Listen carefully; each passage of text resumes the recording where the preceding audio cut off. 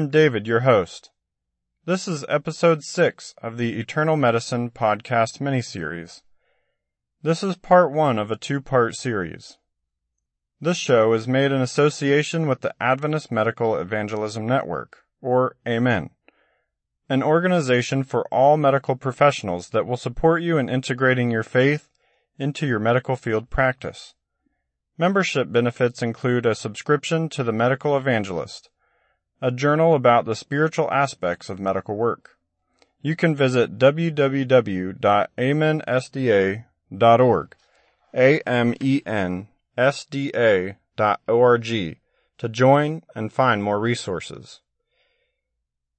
In this episode and the next one, I will be talking with Laura Vetter, an occupational therapist, Dr. Chris Stewart, a physical therapist, and Dr. Julia Hollister, a speech therapist. I am especially excited about this 2-part special because I am an occupational therapist. We will be discussing ways in which we, and any medical professional, can better meet the spiritual needs of the patients and clients we serve. We will also discuss ways therapists in particular can help our patients better engage in spiritual and religious activities. Like every previous episode, this one has great information for all medical professionals, not just therapists. Because there are 4 of us, our conversation went a bit longer than usual, so I decided to split it up into 2 episodes. I hope you enjoy this interview. All right, welcome to the show. I'm honored to have each of you here, and let's go ahead and begin with introductions. Let's start with Laura. I'm Laura Vetter. I'm an occupational therapist. I have my master's degree from Loma Linda University. I have been working about 17 years in the field. I have a variety of experience. My passion is pediatrics.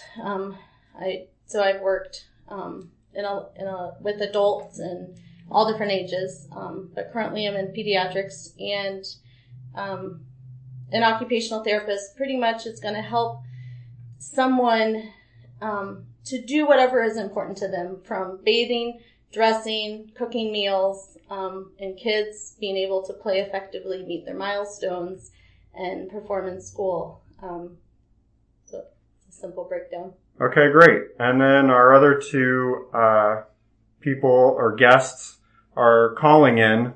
So let's go next to Julia. Yes, I'm Julia Hollister, and I'm working as a speech-language pathologist. I've been an SLP for over 15 years now. Speech-language pathologists, we work with people who have a variety of different communication disorders and swallowing disorders.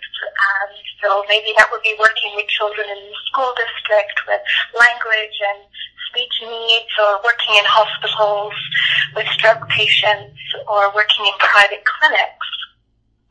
I have a PhD in speech and hearing sciences, and I specifically specialize in the area of stuttering. And I've been a faculty member at Loma Linda University School of Allied Health Professions for about 6 years now. And I teach undergraduate, graduate, and doctoral level classes, and also supervise some clinicals. Excellent. And lastly, Chris? My name is Christopher Stewart, and thank you, David, for this opportunity. I've been working in the profession for going on 22 years now, beginning in my original role as a PTA, and then went back to PT school. Graduated with my Doctor of Physical Therapy in 2007. I've worked in pretty much every setting that's out there. I've worked in acute care, in the hospital setting. I've worked in, your local clinics that you see, even up to owning my own business. But God has led me to the point where I am now, where I'm a professor at Southern Adventist University and also the director of our physical therapist assistant program here that is just achieved accreditation and going into our 3rd group of students. Oh, wow. I didn't realize it was so new. In physical therapy, what we do as a profession is we help individuals achieve function and movement competency. We help them be able to access their environments, get in and out of their homes, How do they get in and out of their cars? How do they access the stores? How do they access their bathrooms? Those type of things. Okay, great. Thank you for those excellent introductions. And we'll just go ahead and jump right into the questions.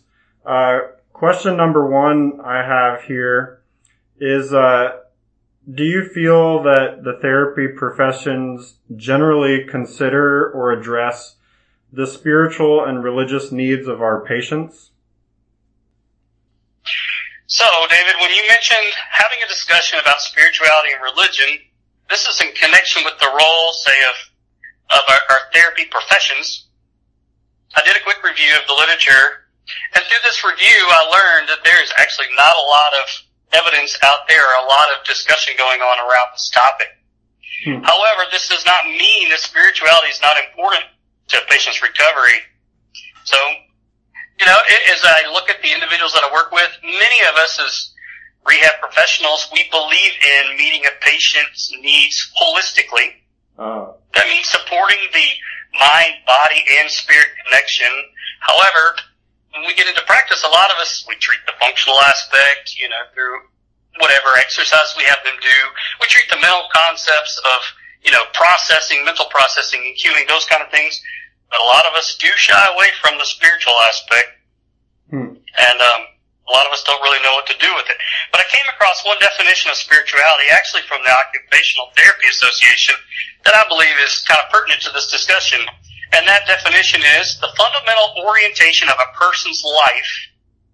Yeah. That which inspires and motivates that individual. That's what they define as spirituality. So we can look at a person's ethics, their values, their religious beliefs, all that can be thrown into one conglomerate of spirituality. Excellent. Yeah, I think, this is Laura, and I think in the OT world, that especially since I went to Loma Linda University that obviously has a religious background, that they did an excellent job of teaching us to incorporate that spiritual aspect of a person into our treatment. We actually had specific classes that would address that. Really? Yeah, and I think that as I have progressed in my field, I think that it's something, like when I first looked at these questions, I thought, I don't know if I addressed that. And I thought, I address it so much that it's interwoven, I think, in how I do treatment with my clients. Wow. Maybe not blatant, like, what's your religion and your belief set, but when you look at spirituality, kind of like Chris was talking about, that what's important to you and what makes you tick. I think that I was trained to really look at that. Okay. Julia, how about you? Yeah, I can add some things to that and echo what Chris said initially, that if you look at the literature and you look at how speech pathology has been done traditionally, spirituality has been considered this other realm that people don't want to get into when they're treating a patient. If you look at interviews that have been done with allied health professionals, PTs, OTs, and speech professionals, you'll get people saying, that's not my scope of practice. That's not my area. I don't know what to do in that area. I don't know if I might do more harm than good. But if you look at where our disciplines are going now as a country, as a community, there's so much focus on whole person care, right? Patient-centered goals, wholeness. And I love that several people have commented that if you're not doing whole person care, you're not being patient-centered if you're not addressing spirituality or a person's religious background, because it's just tokenistic. You're not doing holistic therapy, it's tokenistic therapy if you're not including that spiritual component.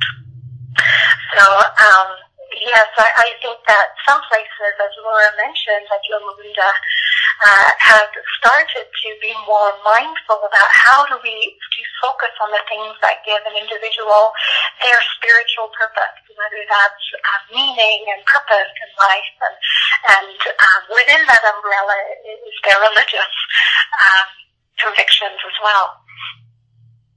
Excellent. I kind of assumed that the religious schools would focus on it more, but I went to Southern Adventist University for my undergraduate, so I got some of those spiritual related classes for my generals, but then I went to state school for my master's degree, and I was actually surprised that my professors at the state university still brought up this topic, because it is something that OTs are aware of that needs to be addressed. And, they taught us that our goal is to help our patients get back to engaging in those meaningful daily activities, which does include spiritual and religious activities. Yeah, and I did want to say that OT is really blazing the way in terms of our three disciplines. But it's still something that our three disciplines have in common, a goal that we all share. Well, we'll get into this probably more later, but I think that, like Julie was saying, if we're really going to affect the outcome of our patients in a meaningful way, we have to find out what makes them tick and what provides meaning to their life, because that is what's going to motivate them to get better ultimately. Yeah, and especially we have to consider that, when they are newly in a hospital or another facility, their life is suddenly out of balance. And it's our job to help them get back into balance. And that definitely includes every aspect of their lives. Mm-hmm. Well, something I've noticed here recently, just in my time in the clinic, is how now that we are, in the COVID season or post-COVID, however somebody wants to define it, a lot more individuals are more open to their spiritual side. A lot of people are looking more towards, what does this mean? Where's the world as a whole going? And I'm finding a lot of those conversations are actually a little easier to have with patients now that things are kind of in upheaval. Yeah. I think there's something about illness or the threat of illness and a reminder of our mortality that makes us more open to having those discussions, maybe. Absolutely. All right. Well, let's move on to question 2. So, if our goal is patient-centered care as therapists, how do we go about learning the spiritual needs and desires of our patients in the clinical setting? Go ahead, Chris. So when I'm thinking of learning what my patients' spiritual needs or what their needs are in general, it's going to involve 2 main aspects, and this is what we teach the students here in the PTA program, is A, you need to ask for the information. And you can ask for that information using a lot of open-ended questions, but when you want to include the spirituality realm in that, you can just ask a question as simple as, how are things now for you physically, mentally, and spiritually since X has happened?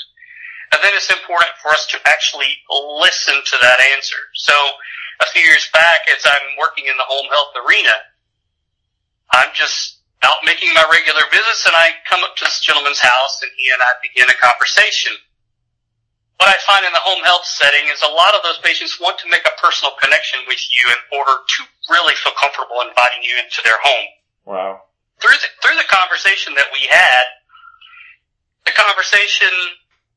through our therapy session, we still did our therapy session, but it continued to evolve in a certain direction to the point that, long story short, I left about 2.5 hours later, and when I went to leave, the gentleman told me, he said, "Chris, I feel like you were here for more than just therapy." Because he started asking me questions about my religious beliefs, and he was dealing with his, sudden approach of mortality that he's being confronted with. And I will tell you, David, it was amazing. God just brought scriptures to my mind, and I was just talking to this gentleman, and I was just totally blown away. But I feel like God does use us in any setting. But if we will just ask the question and then listen for the response, then we can, maybe address these individuals' needs better. Excellent. I think I often address it, maybe not with the word spirituality, but I'll ask the person, like, what are your interests? Like, so right now I'm working with kids, and I'll say, what do you like? Like, as I'm learning them, or as I'm learning about them, and they'll be like, oh, I really like trains, or I watch a lot of Mickey Mouse, whatever it is. Because if you ask a kid, how's your spirituality? It doesn't work quite the same way. And so you have to get to that meaning a little different way. And kids we all love talking about ourselves, especially kids.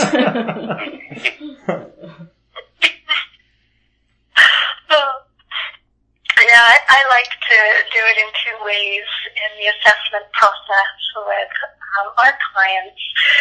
So there are some really good spirituality screeners out there now being published. And there are two of them that I find that are quite helpful, and I will integrate into my case history questionnaires that I have parents and individuals fill out, and also when we're having our interview process the first time we meet. And one of them is one of these spiritual questionnaires is the acronym HOPE. And the first H from the HOPE acronym is what's there in your life that gives you hope, strength, comfort, or peace. Okay. And that's a lovely open question that will let the individual just draw on the things that are meaningful to them. And you can understand part of that meaningfulness that Laura was talking about, that we will want to work into our therapy approach. And then some other questions that I like too are from the FICA questionnaire, which is, do you have any spiritual beliefs that help you? Do you consider yourself either spiritual or religious? And what I like about the first question, the H question, is that there are many individuals who may not have a particular faith background, that are much more comfortable with something more open-ended with spirituality than they are if I ask them their denomination. Yes. And then questions such as support, because spirituality is all about connection, right? It's connection horizontally and connection vertically.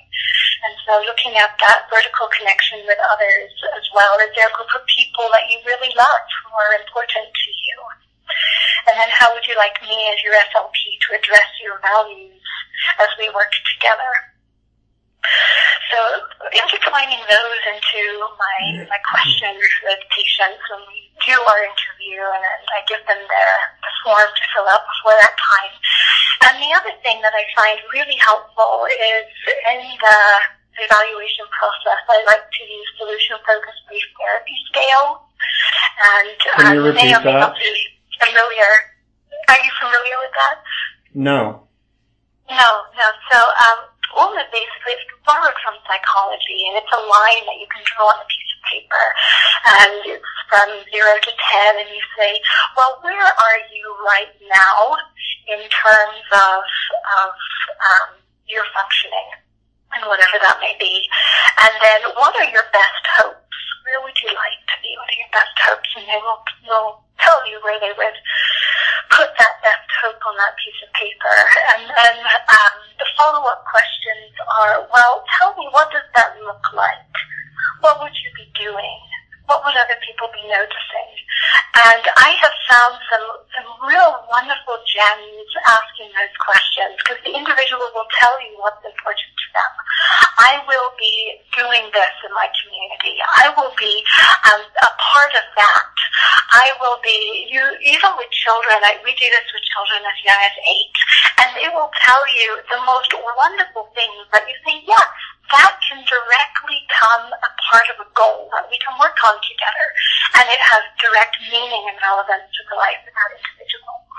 And so when we're thinking about that definition of spirituality being the finding of meaning and purpose, you're directly tapping into what gives that individual meaning and purpose. Yeah. Can you repeat the name of the self-rating scale again? Yes, it's solution-focused brief therapy scale. Okay. So it's an approach used by psychology. You can buy books on Amazon that'll teach you about it as well. Okay, excellent. I like to link these kinds of resources for the listeners in my show notes, so I'll put them there. I like what you said about just blatantly asking or plainly asking your patients, how can I, as a therapy professional, help address your needs, especially what spiritual needs you may have. That is something I've never thought of doing before. Mm-hmm. Yeah, and you'll be surprised what people will say. There was an individual who really wanted to be able to read the scripture reading at church again. And I would not have known that unless he told me that this was something that was important to him. Yeah, wow. Huh. Excellent points. All right. Let's go to question 3. So, I've been doing a lot of research on this topic while I've been working on this podcast. And I've found one article especially talking about research that shows stress can cause both mental and physical pain.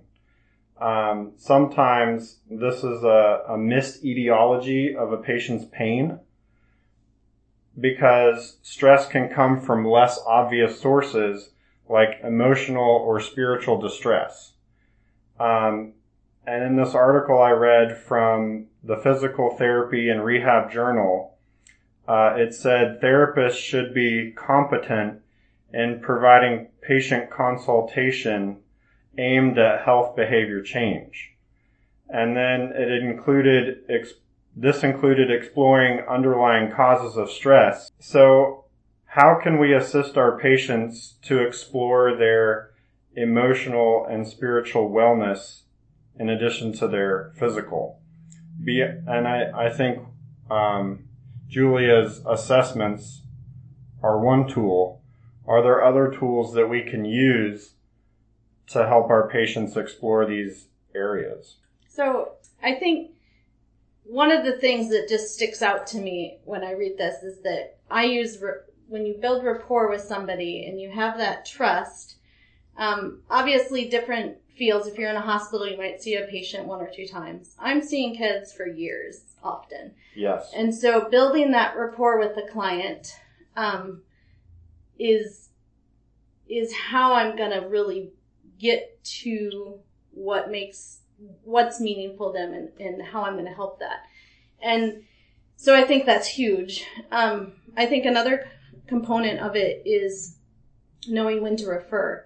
So I work with some kids that have come from abusive situations, or they're in foster care, whatever it might be, or perhaps are currently in an abusive situation and, Sure.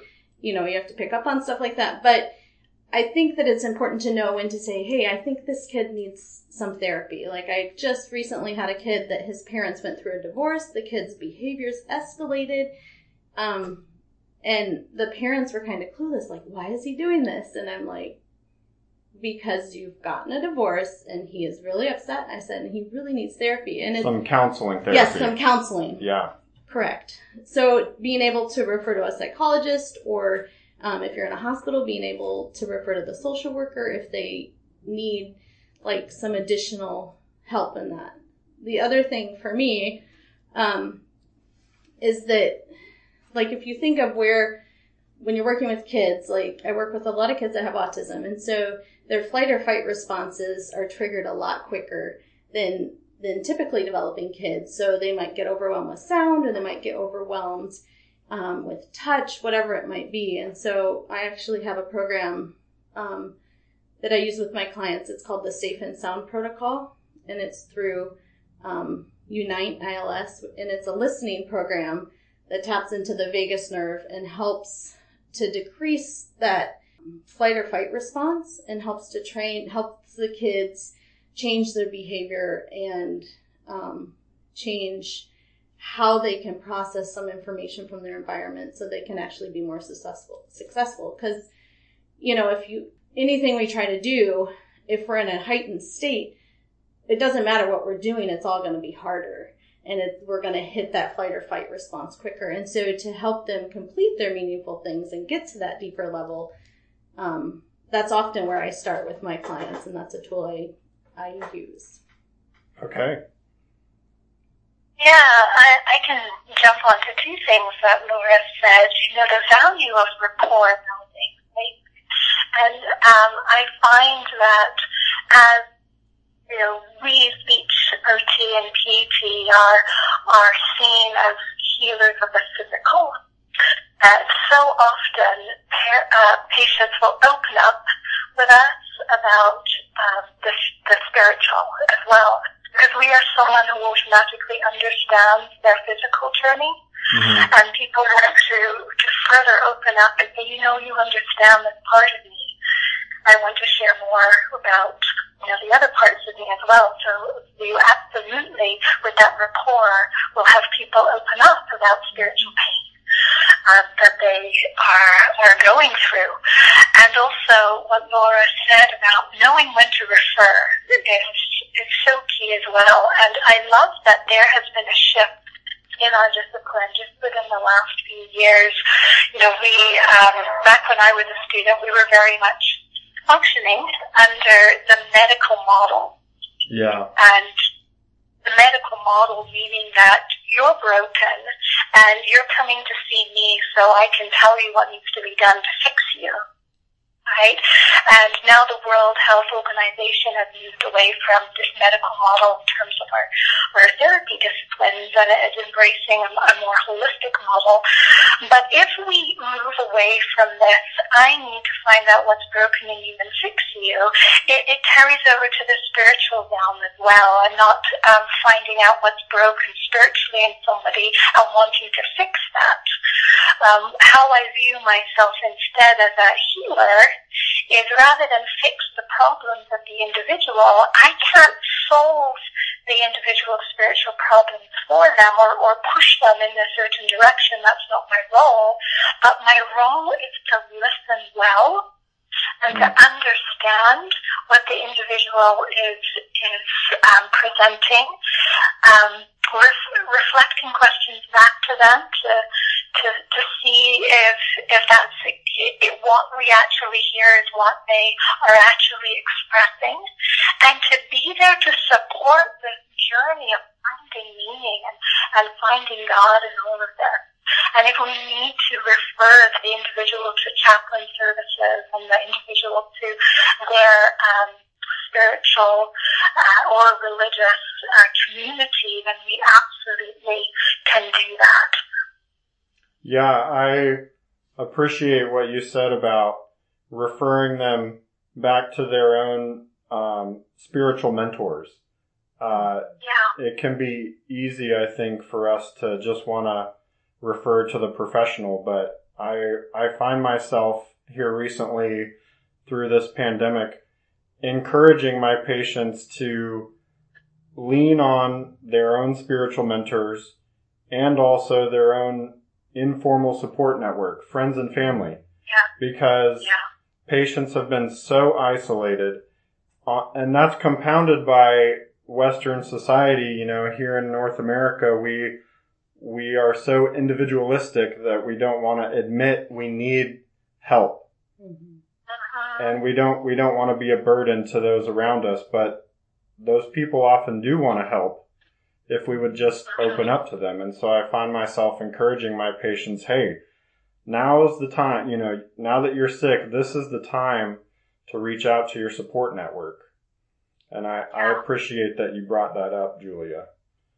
Chris? Absolutely. Yeah, so an anonymous person once said that the body achieves what the mind believes, and I truly feel that is true in the rehab arena. So whenever you have a patient come in, they're dealing with an injury or a new life change.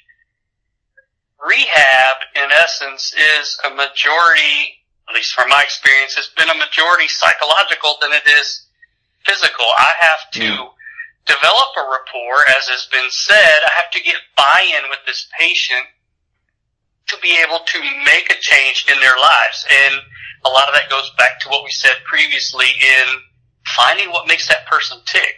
So, just another story. Again, we're going into our third group of students. Well, one of our students from our first group, right after graduation, had a severe accident, is now paralyzed from T4 down. Wow. This young man, at 23 years of age, has a whole new outlook on life now that was not there, a month before. Yeah. Emotionally, spiritually, his world has been rocked. And so what we have done as a profession, as a department, and I think we all need to do as humans, whether it's a family member, whether it's a friend, whether it's a patient, is to rally around these people and give a ton of emotional support.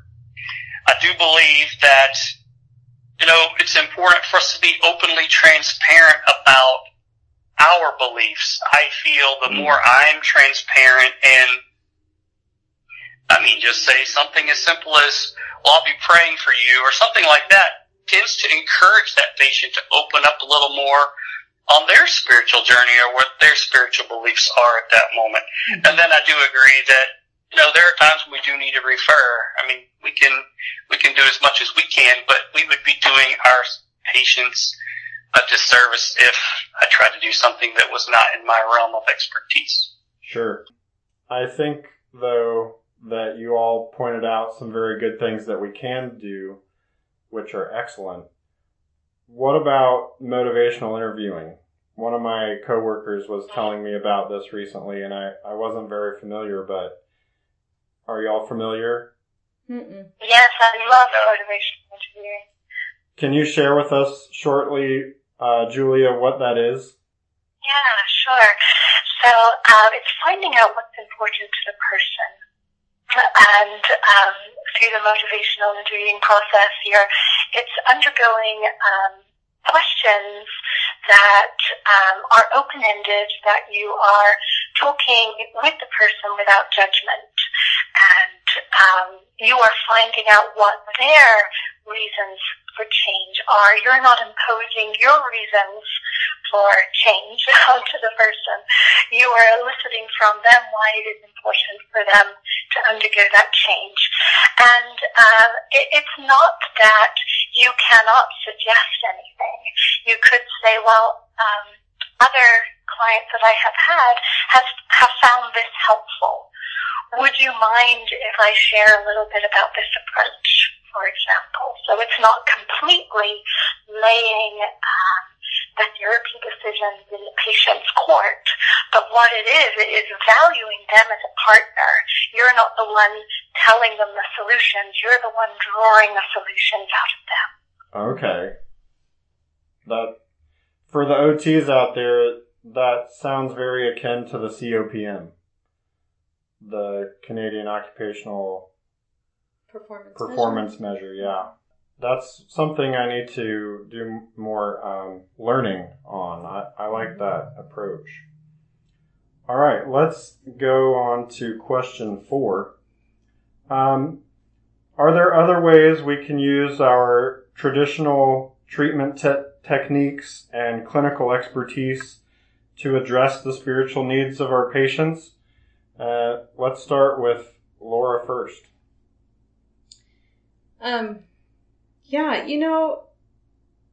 I think my style is, and it could be just that I haven't used any formal tools, but my style is, again, building that rapport and just an open dialogue with the person. And when I'm working with kids, that dialogue is often with the parents, and just being able to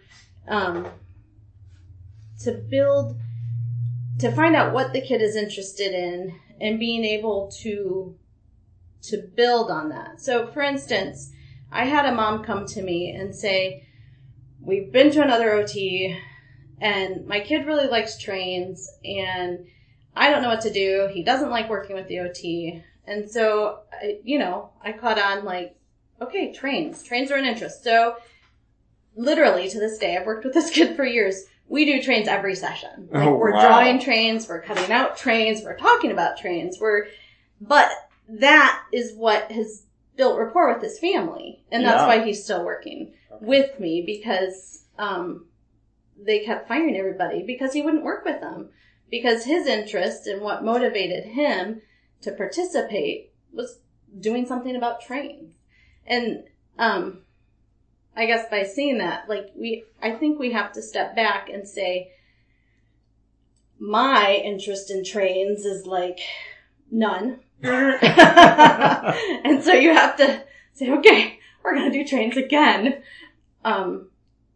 But I mean, I think that's an element of any spirituality we're dealing with our clients, is being able to step back and say, that might not be what I need, but that's what they need. And that's where they're at, and being able to welcome them with where they are at that time, and to help them grow into what they want to do, what they want to meet. Absolutely.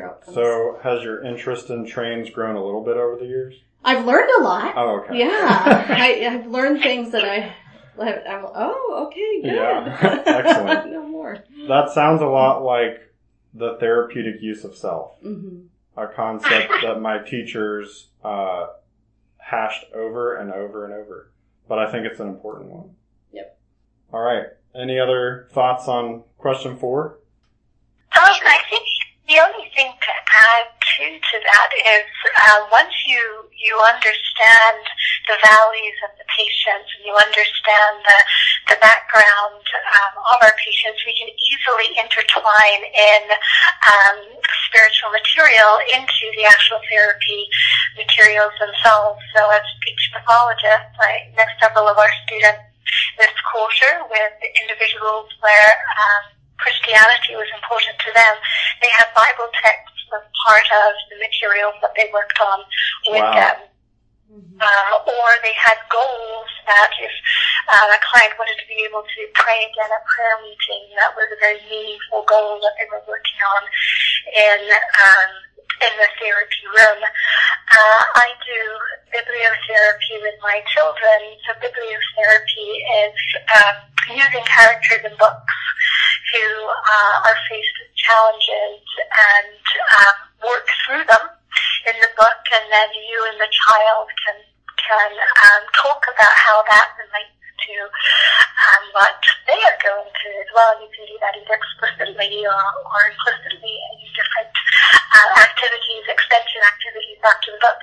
But there are several Christian-based books that we've used that draw strength on God and on our spirituality with children who come from spiritual homes, and that is very important to them.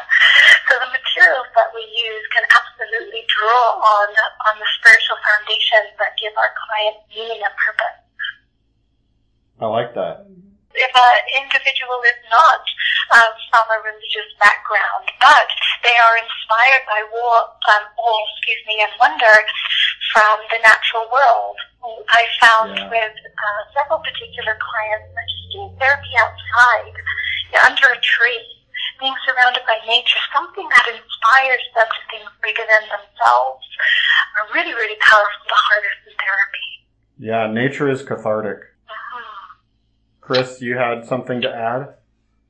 Yeah, I was just going to add that, in our traditional therapy world, we interview with our patients and we set patient goals. Well, it would be very pertinent to add religious or spiritual goals, like was alluded to before. I've had more than one patient, I won't say several, but more than one patient that have had, say they're a total knee patient and they have a goal to be able to kneel in church again. Those individuals who have total knee replacements sometimes have a good bit of discomfort putting pressure on those knees, but that is the goal that they have. So we go through various different activities to achieve that, and that can be a goal.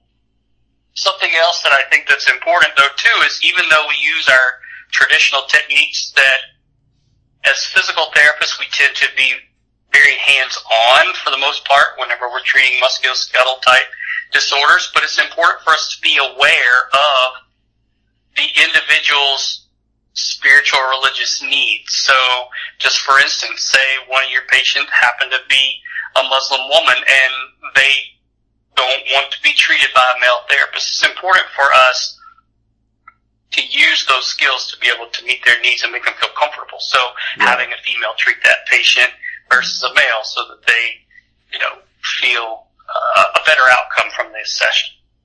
Absolutely. All very excellent points. Hey, it's David again. If you enjoyed this episode, please share it with someone who might also enjoy it.